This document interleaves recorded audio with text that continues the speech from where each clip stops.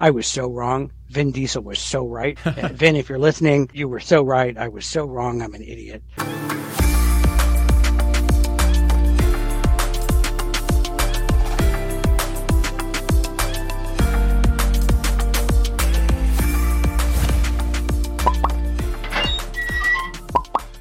Today I have Randy Greenberg on to talk about being a member of the new movement in the social media space. And he's going to talk a little bit about his app and his movement and a lot of his prior experience. Hey, Brody, thanks for having me. More people use and watch user-generated video than they do scripted all day long. I've been a producer on 4 movies. The Meg 2 comes out August 2nd. That's the next movie that comes out of mine.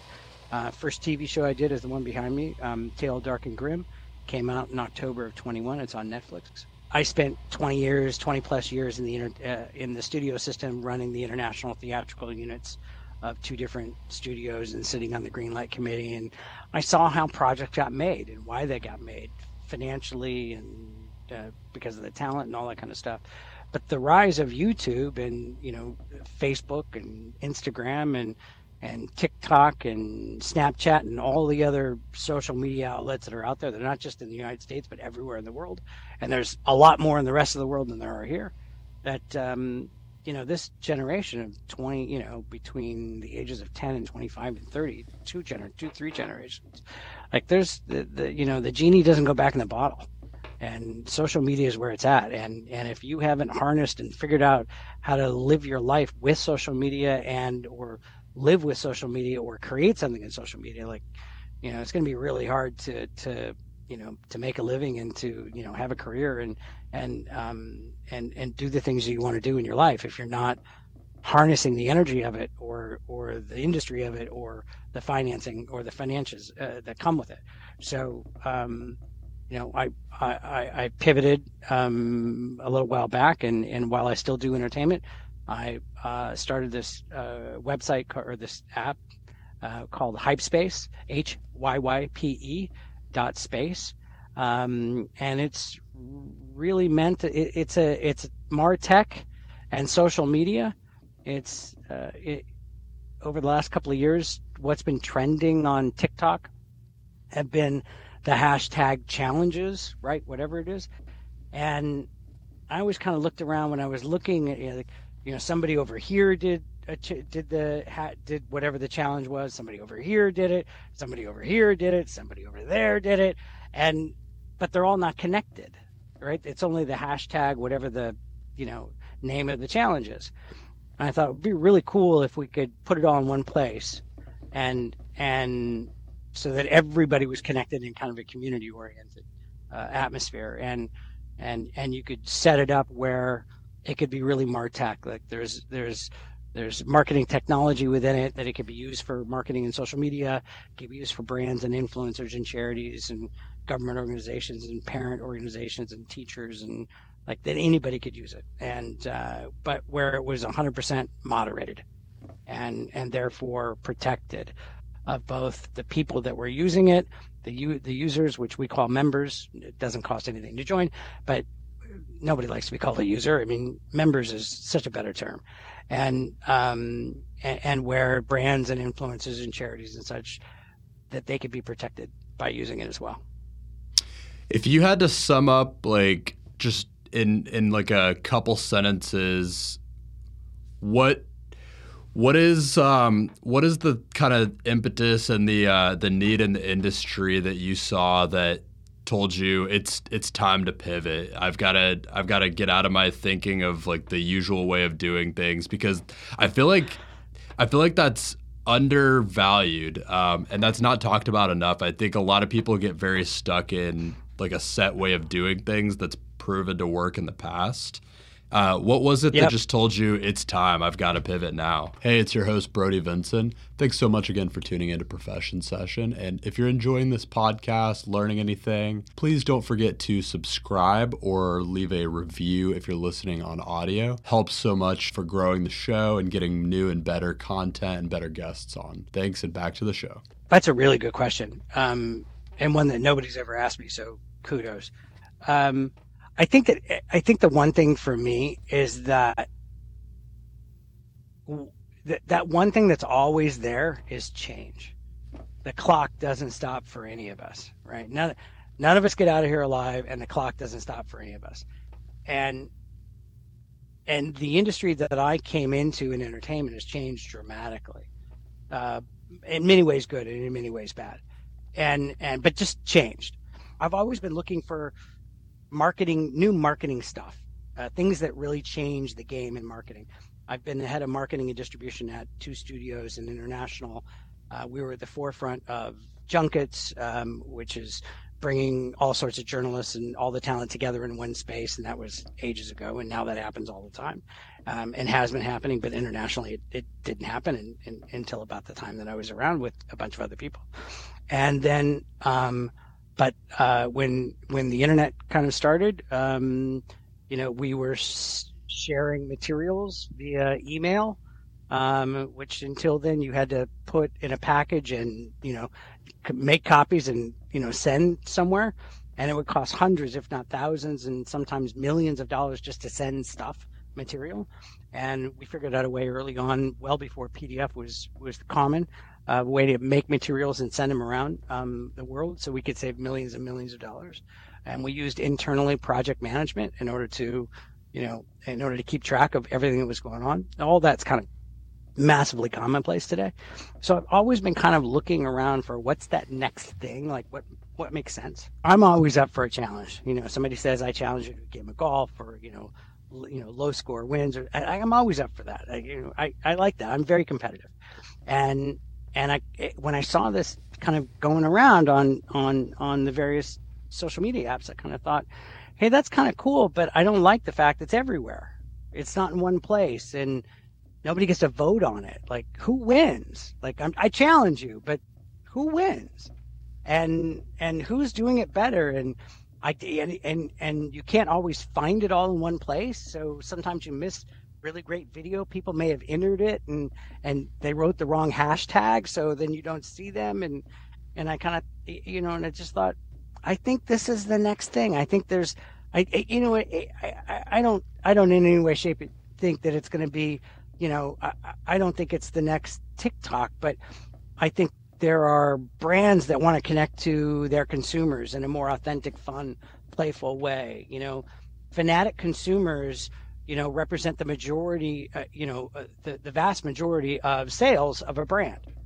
And there's got to be a way to interact with those consumers in a better way. And do it where they have a chance to win some prizes and get some kudos from the brand itself. I also think that, influencers, listen, we've had brands throwing money at influencers for several years now. And with the recession, the first thing that gets cut are marketing budgets get cut, period, right?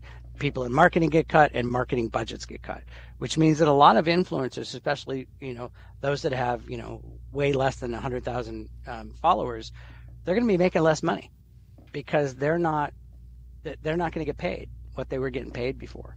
And so we've created, as part of the app, that we've created an opportunity for influencers to make some money. You could make a pay to play challenge. You can challenge your followers, bring them to Hypespace, have them sign in, and when they actually enter a challenge, they pay to enter $5, $10. It's whatever the influencer decides is the entry fee, and the influencer gets the vast majority of that revenue, and that's a way. And the same thing with charities. Charities are always looking for money at every moment in time, and bless them, because they need the money to effectuate why they're a charity.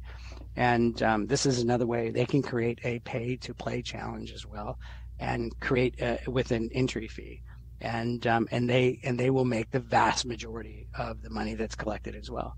And it feels like a really cool opportunity for followers and donors and consumers to be more connected to their favorite, brands, influencers, and charities.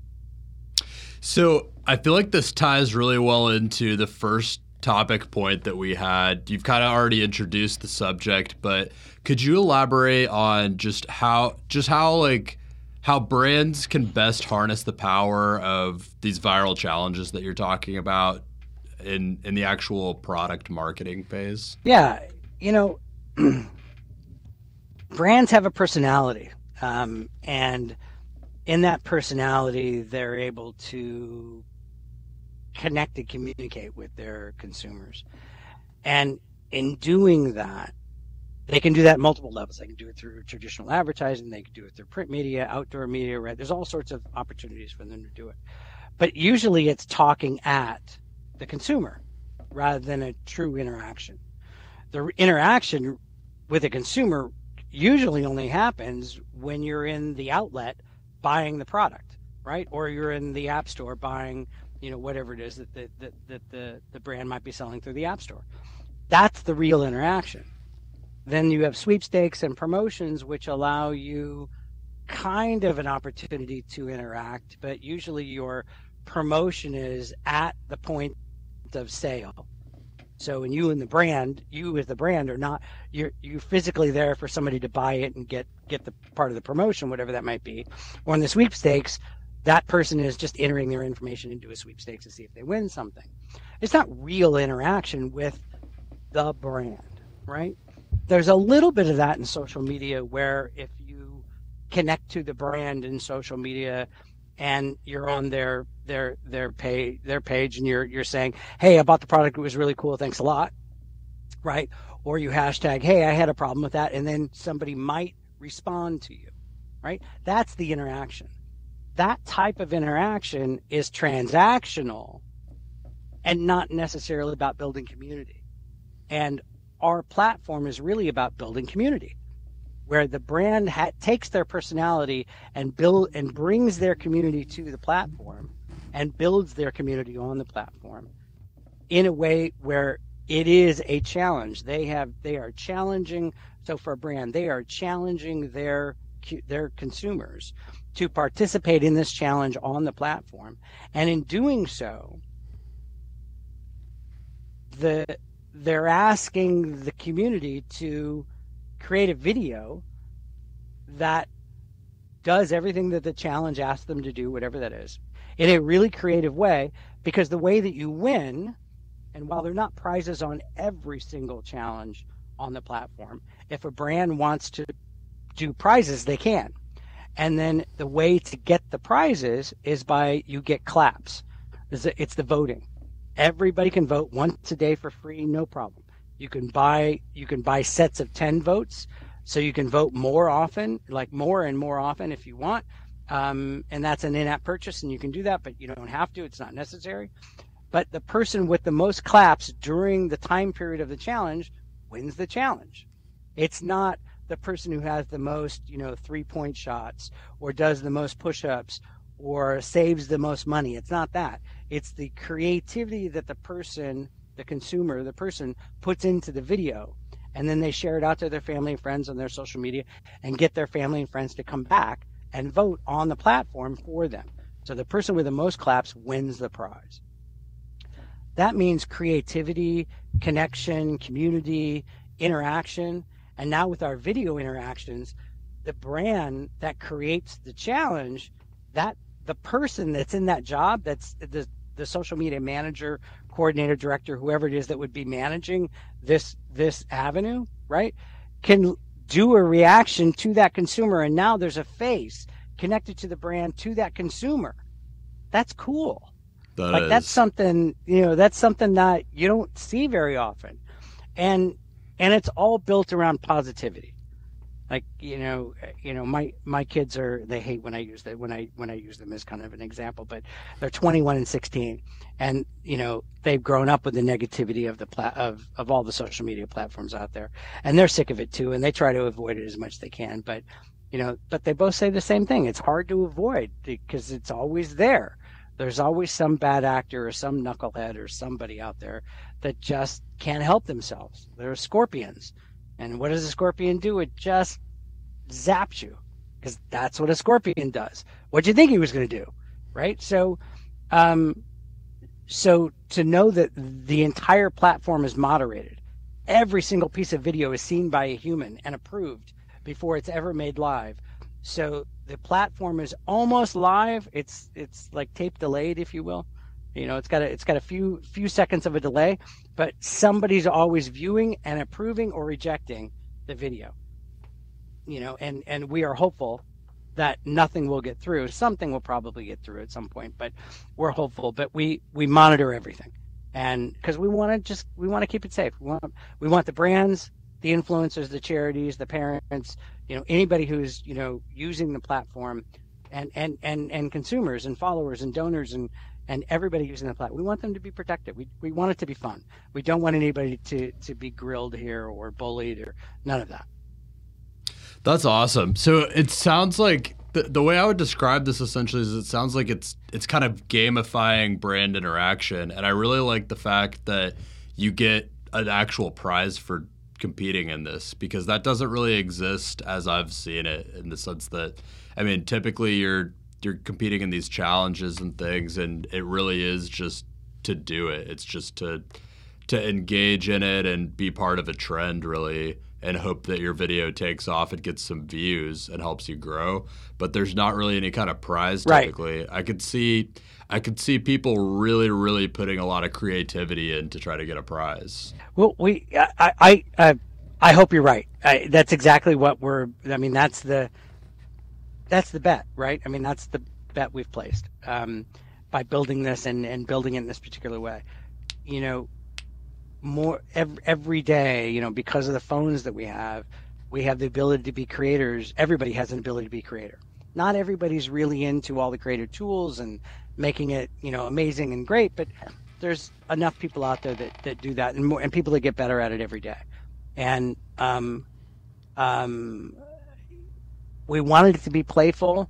We wanted it to the gamification of it is really so that it's not a one and done, right? That you put up your video and you're done, right? That gives you a little more to do, gives you a little more to interact with. And these video reactions gives the brand or whoever created it or anybody who's watching those videos the chance to say, hey, I love what you're doing. It's really cool. Thank you for entertaining me for 30 seconds. It was very cool. Like, you obviously are really smart, or you obviously are really, you can really do whatever it is that you're doing. Like, that's kind of cool. People that lifting each other up and saying thank you and saying you're doing great and I love what you're doing. There's not enough of that in the world. And it's this very cool exchange where the brand is offering this prize, right? But they're also, in exchange for this prize, getting a very creative and cool advertisement that they can use for their brand. So it's kind of, I mean, it helps. Yeah, I mean, there's rules around it, but yeah, absolutely. But what they're really getting is, brands don't really necessarily know exactly who their best consumers are. Unless they're selling all their stuff off of a website, like unless there's a direct connection all the time to the consumer, right? And not every product or service is sold that way, right? So not every product or service knows exactly who their best, most fervent fans are. So this is a way to find them out. This is a way to create new ones. This is the way to engage them. This is a way to cultivate them. I mean, all those things you can think of, and it can be an add-on. The challenge doesn't have to be in and of itself that nothing else is going on. You could have the Super Bowl is coming up in 3 weeks, 2 weeks, whatever it is. That you can have a Super Bowl program going on that you're going to do this whole marketing campaign around that, but you could actually, part of that could be a challenge where you're really interacting with your fan base. And influencers kind of know who their fervent fans are, but you'll really know who your fervent fans are when you do a pay to play challenge, because those are the ones that are going to come out of those, if they're willing to pay to be connected to you, to give you money, like that's pretty cool. That's pretty cool. And I think there's, this is, in the end, the backbone of this is, it's marketing technology. I mean, this is social media managers and brand managers and marketing managers should be able to use lists in order to actually, get a better handle on, who their consumers are and what they want and what they're interested in, and again, to be better connected to them. And it's going to work for some brands and it's not going to work for other brands. But again, I think it'll foster a community of creativity and connection. And I like your and as you points say, about I like your points about the fact that brands don't really know who their most fervent and best customers are. And this another thing that this will definitely do for them is it'll show. I mean, it's depending on the amount of submissions that they get for a particular challenge. Every submission is just another example of how one of their best customers uses and thinks about their product or service. So it's just yeah, real time, like detailed customer data on exactly how their product or service is thought about. It makes a yep. lot of sense. And some of that video may lead to different thought process on, what should their publicity campaign be, or what should their next creative campaign should be, because they'll see some interesting, they'll definitely see some interesting ways that who those consumers are, what they're about, how they use it, where does it fall in the world, that in their world, and that kind of thing. And in the end, we all have to buy products and services in order to live our lives on a daily basis, or whatever. And some of those brands deserve our connection and our loyalty, and some don't. And we'll also find out that there are some brands where people just don't want to be connected to them, but yet they have to be for whatever reason. I think any brand, once you get this live, any brand that's a product should steal this idea. I think a funny use of it could be, like, the challenge could literally just be submit your funniest take on how to use our product the wrong way, and everyone just submits using it the wrong way. I think that would be funny. I think that's fun. It could also lead to a lot of problems, but That's true. depending on what the product is. But yeah, I mean, look, or the most innovative use of the product, right? Yeah. And you might see a potato chip bag that actually holds up, that actually is at the end of a bookcase holding up books rather than being opened, right? So who knows, but yeah, it would be fun, right? You definitely see some funny stuff, and that's kind of part of it is, we all need to laugh, and laugh until we cry is the best medicine in the world, as far as I'm concerned. And if we can help to generate more laughter and more laughing while you're crying, or crying while you're laughing, I think that would be great. I love that. So pivoting a little bit in the discussion here, one thing, you've had a lot of different marketing, kind of strategic marketing experience in your career, it sounds like. I'm kind of curious, because I'm just very into marketing myself. What are maybe like the top 3 universal truths or principles of marketing that you would say you've learned over the course of being in marketing in your career? Well, I don't know if I could narrow it down to 3, but I'll try. Or whatever number makes sense to you. Well, I mean, look, the number one thing about marketing is, like, you have to be marketing the right product at the right time to the right person. Otherwise, you're talking in the wind and nobody's listening to you. And so, and that then is a waste of money. I think that you have to have a product that people need, want, or think they need, or think they want, right? Because otherwise, the chances of them actually buying it is slim to none. You have to market it at a moment in time where they're apt to either remember the product, service, or what it is that you're advertising, or that they can buy it at that time. And then finally, it has to be priced appropriately for what it is. And because you can't sell, you can't sell a notebook or a pen for $1 million, because why would you buy that? What's the point of that, right? But you also can't sell a car for $100 because there's no value in that. A car that's worth $100, like you're not going to buy it because you know it's going to fall apart. And somebody's going to sell it for $100 because it's going to cost them a lot more to make it than that. So you got to. So it's got to be. It's got to be the right product to the right place at the right time. So I think that's definitely one. I think that however it is that you're trying to sell the product, whatever that is, or service, whatever it is, you have to connect on an emotional level to the consumer. You can connect through funny. Funny's okay, but you got to connect in a way that it's funny, positive, and this will make your life better. Whatever it is, that's super important.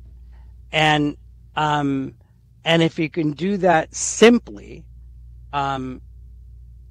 it's even better. I love that. That's awesome. And you kind of gave me another question that popped into my mind there. Another thing that I've kind of observed about just kind of hearing about what you've done and talking to you a little bit off air is that you've been a part of some brand launches, some really successful brand launches and startup launches. I'm curious what you think are some of the biggest principles of just building an effective brand. What works in brand development and just longevity to a brand that you've observed? Building a successful brand takes time, money, tenacity, determination, perseverance, a little bit of crazy, and again, you got to have that right product. Sometimes people have a great product and service, and they just don't put enough time and effort into it. It's not that it's not working; it's just not working yet. And you don't have enough time to make it work or enough money and enough money saved in order to keep it going.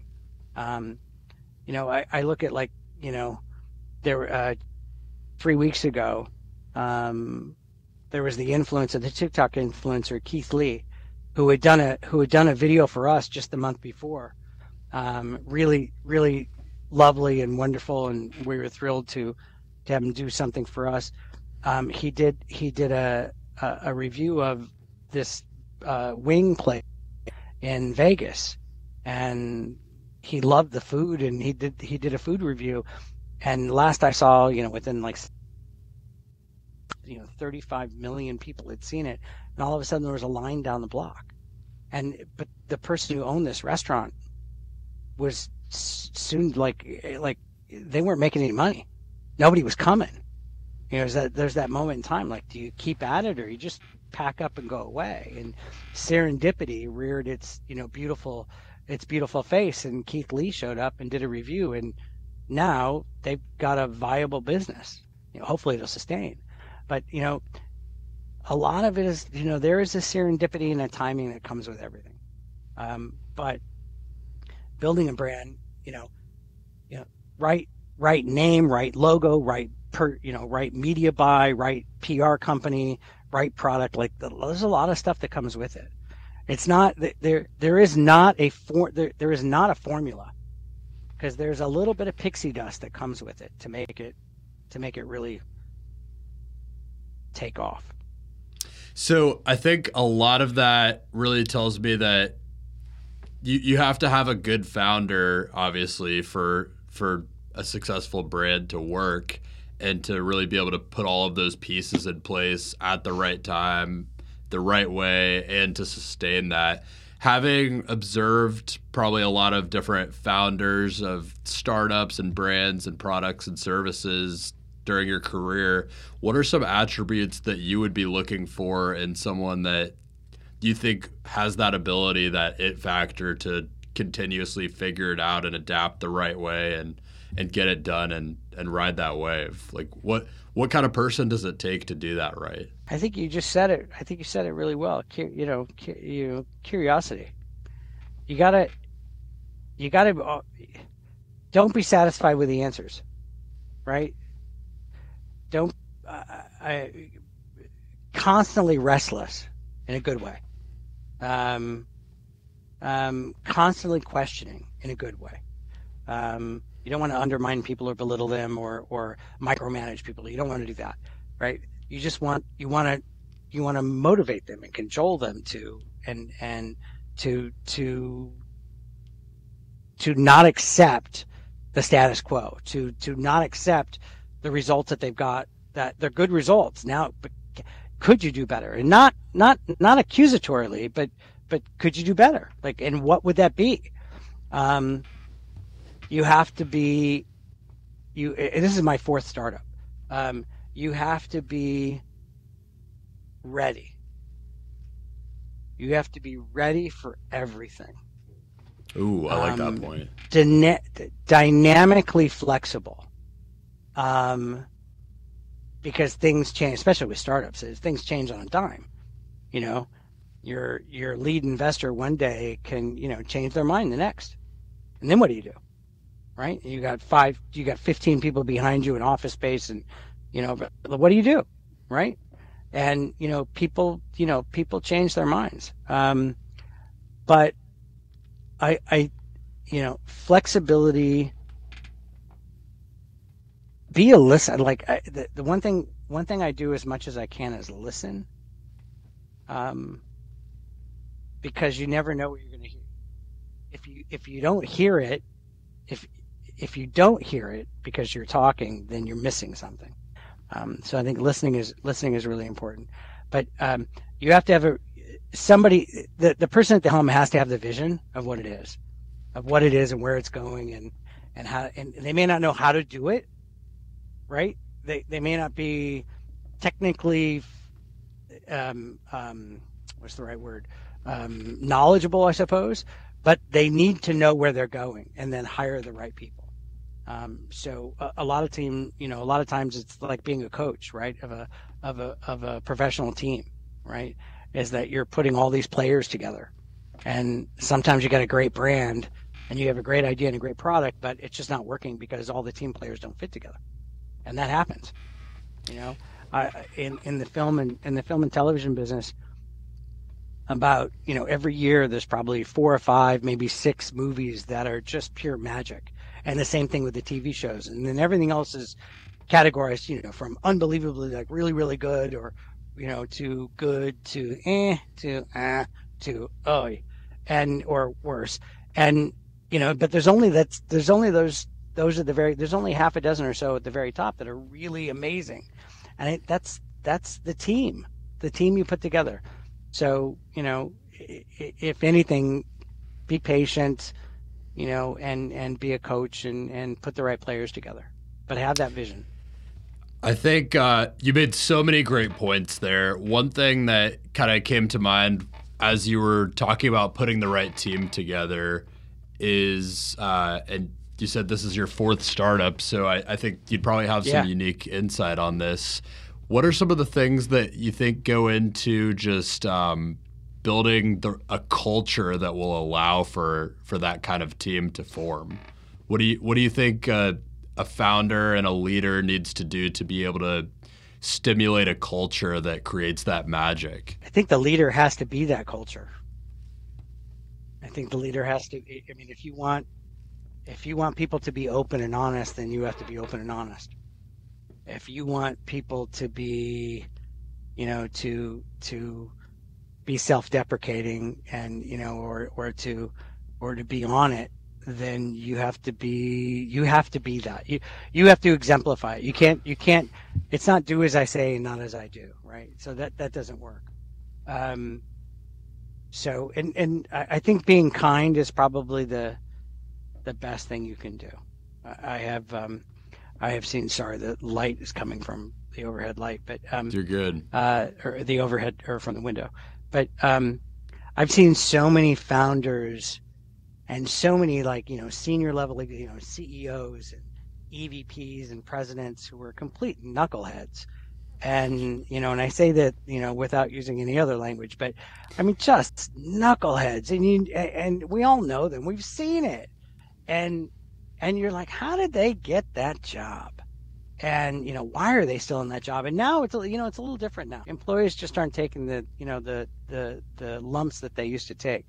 And so so I think that senior leaders have to be very conscious of of the way that they're acting. But I'm just a firm believer that if you want whatever the culture is that you want, whatever that is, You just have to be that. And because if you're that, and it starts with you, and then everybody else kind of follows, it's certainly in the nucleus. And if the nucleus can be that, then it can stretch out to all the other, the other layers of employees, and it has the best chance of operating that way. That really stuck with me. Just that to be a good leader, you have to exemplify the traits that you're looking to see in your team. I think that's as simple as that. Another thing I wanted to ask you about is just a note we had from talking off air, is talking a little bit about some of these new apps that are coming out and social media based apps like Be Real. That's one that I had mentioned to you off air, is one I've really used a lot over the past year, however long it's been since it first came out. And I wanted to ask you just what you think it is that drives people to apps like that in such droves, and why is an app like Be Real making such waves and working so well? I think it's because it's a different way of thinking, right? It's not an app that you're using, 2 hours a day, an hour a day, 30 minutes a day. You're using it for, a couple of minutes. That's it, right? On a daily basis.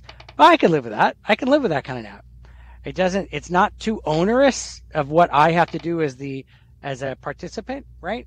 And the app itself isn't so demanding of my time. That's not bad, right? And I'm not sure what I really get out of it, but I kind of like the idea. Like, what is everybody doing at that moment in time? Like within that short period of time, what are they really doing? And the question is really, are they really doing that, or did they film that ahead of time and they're just waiting for it? Like, I don't know, right? I mean, there's all sorts of, I'm sure there's ways around it, but I like that idea. I kind of like that idea. There's something positive about it. There's something not demeaning about it and not derogatory, and again, it doesn't take a lot of my time. And I think that as we move forward, we were talking just before we got on, if you kind of look at the app world as, especially social media, that it's kind of an adolescence phase. I mean, I know Facebook started in like 05, 04, whatever it was, but in 2023 that makes it 18, right? So it's a young adult, right? It doesn't really have, it can't buy a beer, right? It can vote, it can go into the army, but it can't buy a beer. And so if you think about it that way, as it's kind of it's not quite an adult. I mean, there are some 18-year-olds who are super responsible and authoritative and intelligent, but most 18-year-olds, you're 18. Your job is to still have fun and be a kid, and not be that adult yet. But so if we kind of look at social media as an 18-year-old at best, right? That 18-year-old needs a little parenting. And I think there's a lot of people. I mean, you and I haven't had this conversation, but maybe even including yourself, like, you grew up with some of these social media sites, and wow, really wish I hadn't gone on that day, because the stuff I saw and the stuff I heard and things people say to each other, and or it happens 50% of the time or 60% of the time, you just don't want to see it. And I think things are going to change, and I truly think that Congress is going to step in at some point in time and put some guardrails up, just because they're going to need to at some point. The question is, what will be the execution of those guardrails? But somebody's going to, and it's going to become successful, because you can't. Free speech is one thing, but there's a whole nother thing when it comes to like these bad actors and trolls and moles and nasty people, and just there's scorpions out there because they're scorpions, and sometimes you just don't want the scorpions on your social media app. So I think we're going to start to see more social media type apps like the Be Reals, where it's moderated and it's more slice and time, and not this open textual box, say whatever the hell you want. And so I think those things are going to kind of, I think it's slowly changing. I'm not sure I answered your question, but no, it's emotional filled. That whole question is really emotional filled.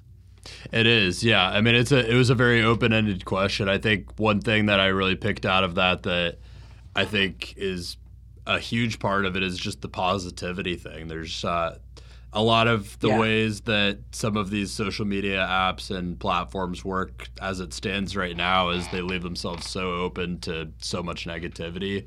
And I think you're seeing a lot of the ones that have those focuses on positive attributes and positive interactions in different ways. You're seeing those really succeed.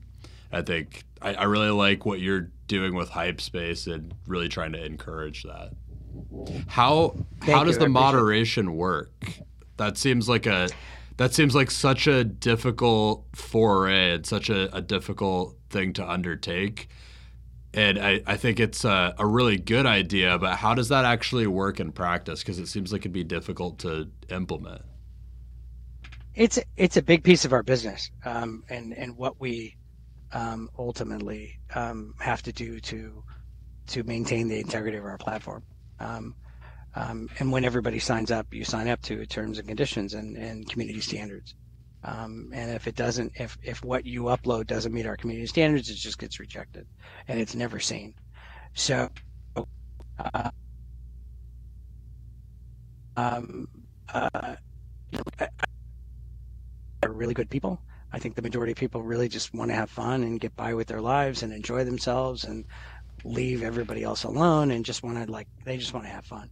And I think that's those are the members that we're going to wind up with Hypespace ultimately.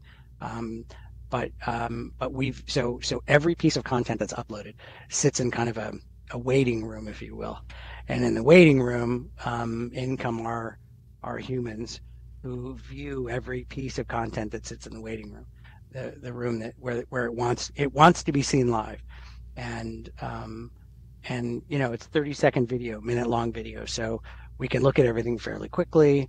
We can make a decision. If in the end there's a question, it goes up to a higher level of authority, and somebody, a supervisor, and somebody else takes a look at it. And if if that person, if that supervisor believes that it's all right, then on it goes.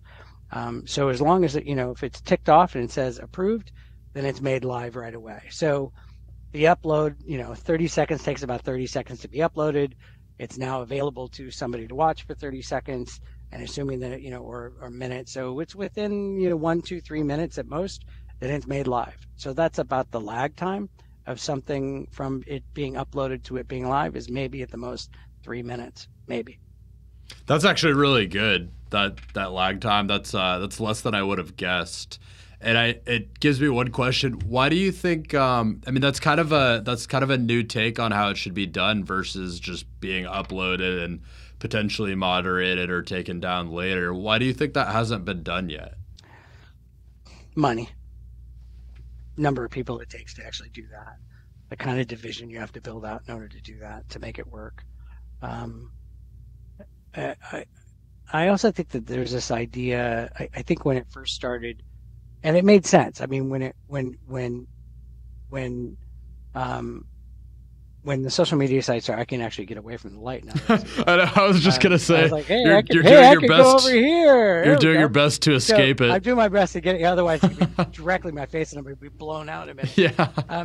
There's, I think when the social media sites really started, it was that idea that we're going to take on big media, and we can show big media that it can be done a different way, and they weren't wrong, right? They really weren't wrong.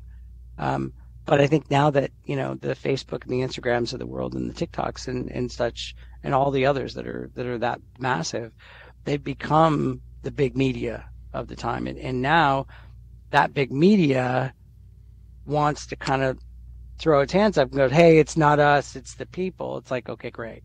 And, it's like you're still allowing it to happen. And mind you, let's also, like, there are we don't hear about this, but there are several thousand people at Facebook that comb the recesses of Facebook for nasty, horrible stuff. And they do that every minute of their job, every day, every week, those jobs, I feel for those people. I mean, our content moderators, I'm going to, hopefully they're never going to see stuff like that. But, I feel for them that, they see some nasty stuff, and, and I know they get burned out. So, but why it's not kind of done before it's made live, I don't know. I don't have the answer to that. I suppose if I had the answer to that, you and I would be talking about some massive social media site that I was running. I'm not there yet. Soon, but I would hope that one day they get there. But I think it's because they were built on a different strategy, and they're now sitting on top of that strategy, which has been very effective for them. But that also comes with there's all this nasty stuff there now. Why don't you do something about it? And I think they're all trying to do something about it. The question is, how much do you do? How much media control and stifling do you do when you built your foundation on, open and free speech? Yeah, it brings up a lot of good questions. Yeah. Now, I want to be respectful of your time and also dodge the sun here as much as we can. I'm glad you were able to escape it at least a little bit, but I'll go ahead and kind of serve you up these last couple questions that I have so we can kind of get into that. You got it. So we had talked about these a little bit off air, but I'll go ahead and kind of go back through these. The first question that I have for you, the first repeat question is, if you could go back in time and talk to a younger Randy as you were first getting into the social media and app development space, first thinking of hype space, just having the wisdom and the knowledge that you have, having gotten into the experience a little bit, what are a couple things that you would tell them to do differently getting started out? There were moments, several moments, well before, like years before I actually did this, where I kind of thought, kind of an interesting idea. Like, should I do something with it? And I was a little lazy about it. And in hindsight, I shouldn't have been so lazy about it. I should have jumped. I should have been more respectful of my, it sounds awful. Respectful of my intelligence. I mean, that just sounds awful the way they came out. But kind of like my thought process that, hey, I'm not so off base. There's some merit to that, and you should go do that. And I wish I'd have done it earlier. Just jump on the opportunity. And you know quicker. what? And timing is everything. So maybe had I done it earlier, I wouldn't have met up with all the people that I'm currently working with, or the investors that the main investor that I have now. Like, it'd be totally different. So I'm very pleased with where I'm at. So again, I think timing, serendipity, and timing. I'm a huge believer of the right time and right place. I've kind of grown up my life since I was about, I think, in third grade. I've kind of always had these moments of deja vu, like, wait a second, I've seen this before. And when I get that, I'm like, it makes me feel really comfortable, because I'm like, oh, or not comfortable, but it solidifies my thinking, like, oh, I'm in the right place at the right time. So I think maybe a little bit of that. I think the other thing that I had okay, so you'll love this. So I'm not sure I should say this, but I'm going to say it anyhow. Back in 2005, I was doing a consultancy for Vin Diesel, and he had a movie that he owned, that he had a big part of, and I had worked on Fast and Furious. I'd worked on the original Fast and Furious with. This is after that. I'd worked on the original Fast and Furious with him as the lead in international, and then I worked on Too Fast, Too Furious, but I was working with him, and it was like 2005 or so. And he said, "Have you heard of this thing called Facebook?" I said, "Yeah. I have a friend of a friend works there. I heard of this, and I know it's, again, you were a kid, and like little, and Vin said to me, I want to be the biggest celebrity on Facebook." And I literally said, "Why do you want to do that?" And he said, "Because then I can talk directly to my fans." And I thought, huh? Like, I didn't get it. I didn't get it. He was so, and I teach a class at UCLA called the business of entertainment at UCLA Extension. And I teach it in the spring and in the fall, and I tell my students the first day that all the time. I tell them the same thing. I was so wrong. Vin Diesel was so right. Vin, if you're listening, you were so right. I was so wrong. I'm an idiot.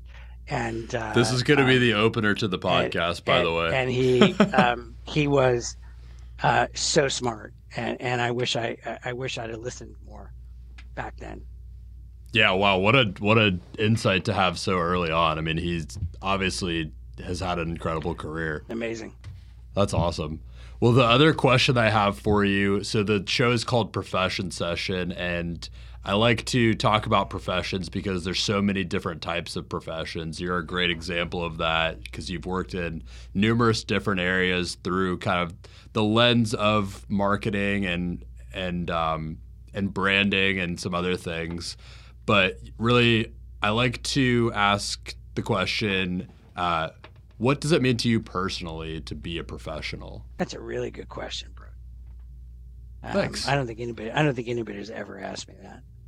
Everyone's got a different perspective on it. No, but it's a really good one. I think, that there's something about doing a job well. There's something about being a good person. There's something about being, God, again, this sounds awful in my head, being smart enough to do the job you're supposed to do, and doing the job smart. There's something about showing up and being there. There's something about doing it ethically and appropriately. There's something about not, it's somebody else's problem, not mine. There's something about not, it's my problem, not theirs. That's being professional. No matter what job it is, it's like show up, do what you're supposed to do it with a good attitude, be friendly, be kind, and give it everything you got. Leave it all out in the field, right? When you go to work, leave it there. Don't, and we all know it. We go home, we're like, I didn't do anything today. It's such an easy day. And we brag about it to our friends, right? I would never do that. But we brag about it to our friends, like, I didn't really do anything today, and I got paid for it. Well, that's not cool. Yeah, businesses, take advantage of us as employees, but our job is still to do the job. And if we don't do the job, that's why we get let go, right? Or if the job isn't necessary to the company anymore, that's why you get let go. And companies expand and contract all the time. I mean, you're looking at it now, all of those 10,000, 12,000 jobs at Google and Microsoft that, or whatever it was in the last couple of days that they gotten rid of. All those jobs were really super important when they started with them, but they're just not necessary now. They're not big enough, or they don't bring in enough money, or that division doesn't, something isn't as important enough now. But when you're doing that job, it's still important, right? And you still got to do the job. Even if you get let go, it's like if you gave everything as the employee and you were professional, then guess what? Everybody around you saw that. And the moment you get let go, your phone's going to ring. Before then, hey, I heard, right? So I think that's what being a professional means to me. I don't think it's I don't think it's a certificate or a degree. I think it's your attitude. And I think it's what you bring to the game. Yes, there are professions where you have to have a certificate or a lot, being a lawyer, right, or a CPA or things like that. But once you have the prerequisites that are required, right, you could still be a knucklehead CPA or a knucklehead lawyer. We've all seen them. But when you go to work, do the job. Do the job you're supposed to do. Be respectful of the money that you're getting. What you may not like the money you're getting. It may not be enough for you, right? But somebody's paying you that. They don't have to. They could fire you, right? If you don't like the job, leave. Unemployment's 3.6%. That's basically almost full employment. Yes, I know people are losing their jobs, and I'm really sorry about that. I'm hopeful that everybody finds a job, but there's a lot of job openings. If you don't like a job, go somewhere where you like it. We spend 5 out of 7 days a week the best hours of the day, lights on, the lights out, right? The best hours of the day doing it, you like, don't make it a four-letter word. Like, make it fun. Do something that you enjoy. I mean, Brody, it's like I asked you, it's like, here, I'm going to ask you, it's like, why do you do this? Why are you doing this? It's fun. I love it. I have a blast doing it continuously, and it's really hard, and it's really challenging, and it's really time consuming, and it can be draining at times, but it's really fulfilling because of all those things. And in the end, if you know, serendipity comes, and this blows up for you, then it becomes the job, you know, and then it doesn't feel like a job. And that, I mean, friends of mine ask me, why'd you go in the entertainment business? Because you know what? It doesn't really feel like a job. Yeah. But the fun, like a lot of the fun part of, here's one for you. Here's a little insight to me. A lot of the fun part about being a producer is kind of the legal aspect. I'm not a lawyer, but I've done enough business affairs over the last 20 years that I think like a lawyer, and I can do the verbiage of a lawyer. I'm not a lawyer. I don't practice as a lawyer at all, but I can negotiate in paper a little bit, and I always work with a lawyer. But it's the fun part. I actually like it. Like, my parents are both rolling over their graves saying, "I told you so. I told you should have been a lawyer," and they were right, right? Because it's the fun part of the job. If you can find something that's fun, profession doesn't seem so onerous, and it just seems fun. And but that's what showing up and being full of integrity and being mindful that you're supposed to do the job you're supposed to do. I love that. That was maybe the most expanded upon answer I've ever heard, and that was, you kind of covered the whole thing. It's an amalgamation of so many things, and I think the best way you described it is boiling it down to, it's not a degree or a certificate, it's your attitude and the way you approach it. I love that. Yeah, totally. Randy, is there anything else that you would want to kind of share with the audience before we part ways here? Yeah, I mean, do something you love. And you don't have to love it forever, right? I mean, we're living longer than we've ever lived, and, and industries are changing so fast, and the world is changing so fast, and, but if you can love something, if you can love it and do it for, 10, 15, 20 years, and then you change to something else, good for you. And when I grew up, it was always about, get the job and stick with it for 35 plus years, and you get the gold watch and the retirement package. And then, of course, while we were doing that, all the retirement packages went away, and there's no such thing as retirement anymore. I mean, for most people. So you got to take care of yourself and put money away. Here's the one thing. I'll give you a couple of pieces of advice, because I give it to my kids too. Live on half your salary. I know you're all like, yeah. What? Like, whatever it is, whatever your salary is, if you can live on half your salary, live on half your salary. Invest the other half. At some point in time, you're going to grow up and you're going to be 40 or more. And at some point in time, you're not going to want to have to take a job because you have to take a job. The only way to do that is to be financially independent. And the only way to be financially independent is to not spend money.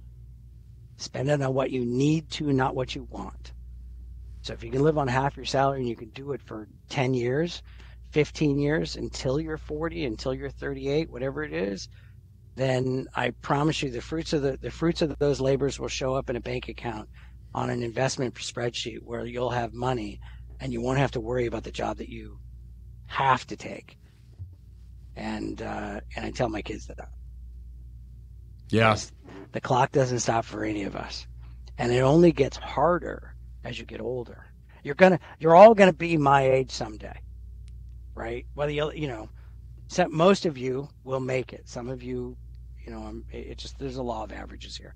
But most of you will make it to my age or older. And as you get older, it just gets more difficult to make money. I mean, yeah, you can always find a job for $20 an hour, but $20 an hour is going to pay the bills in many places, right? If you want to, $20 an hour is cool, great, awesome. But save as much money as you can, put it away, invest, do the right things. and then you don't have to worry about the job that you take. Thanks so much for tuning into Profession Session. I'm your host, Brody Vinson. And if you learned anything or enjoyed this video or podcast, don't forget to subscribe here on YouTube, where all of our other interviews can be found. We can also be found on all major podcast platforms, including Spotify and Apple Podcasts, as well as all the socials, LinkedIn, Instagram, TikTok, Facebook, you name it. So find us anywhere, follow, like, comment, leave us a review on any podcast platforms that you enjoy. And if you know anyone that you think would be a great fit to be on the show, get in contact with me anywhere and just let me know, and they could be the next to tell their story here on Profession Session.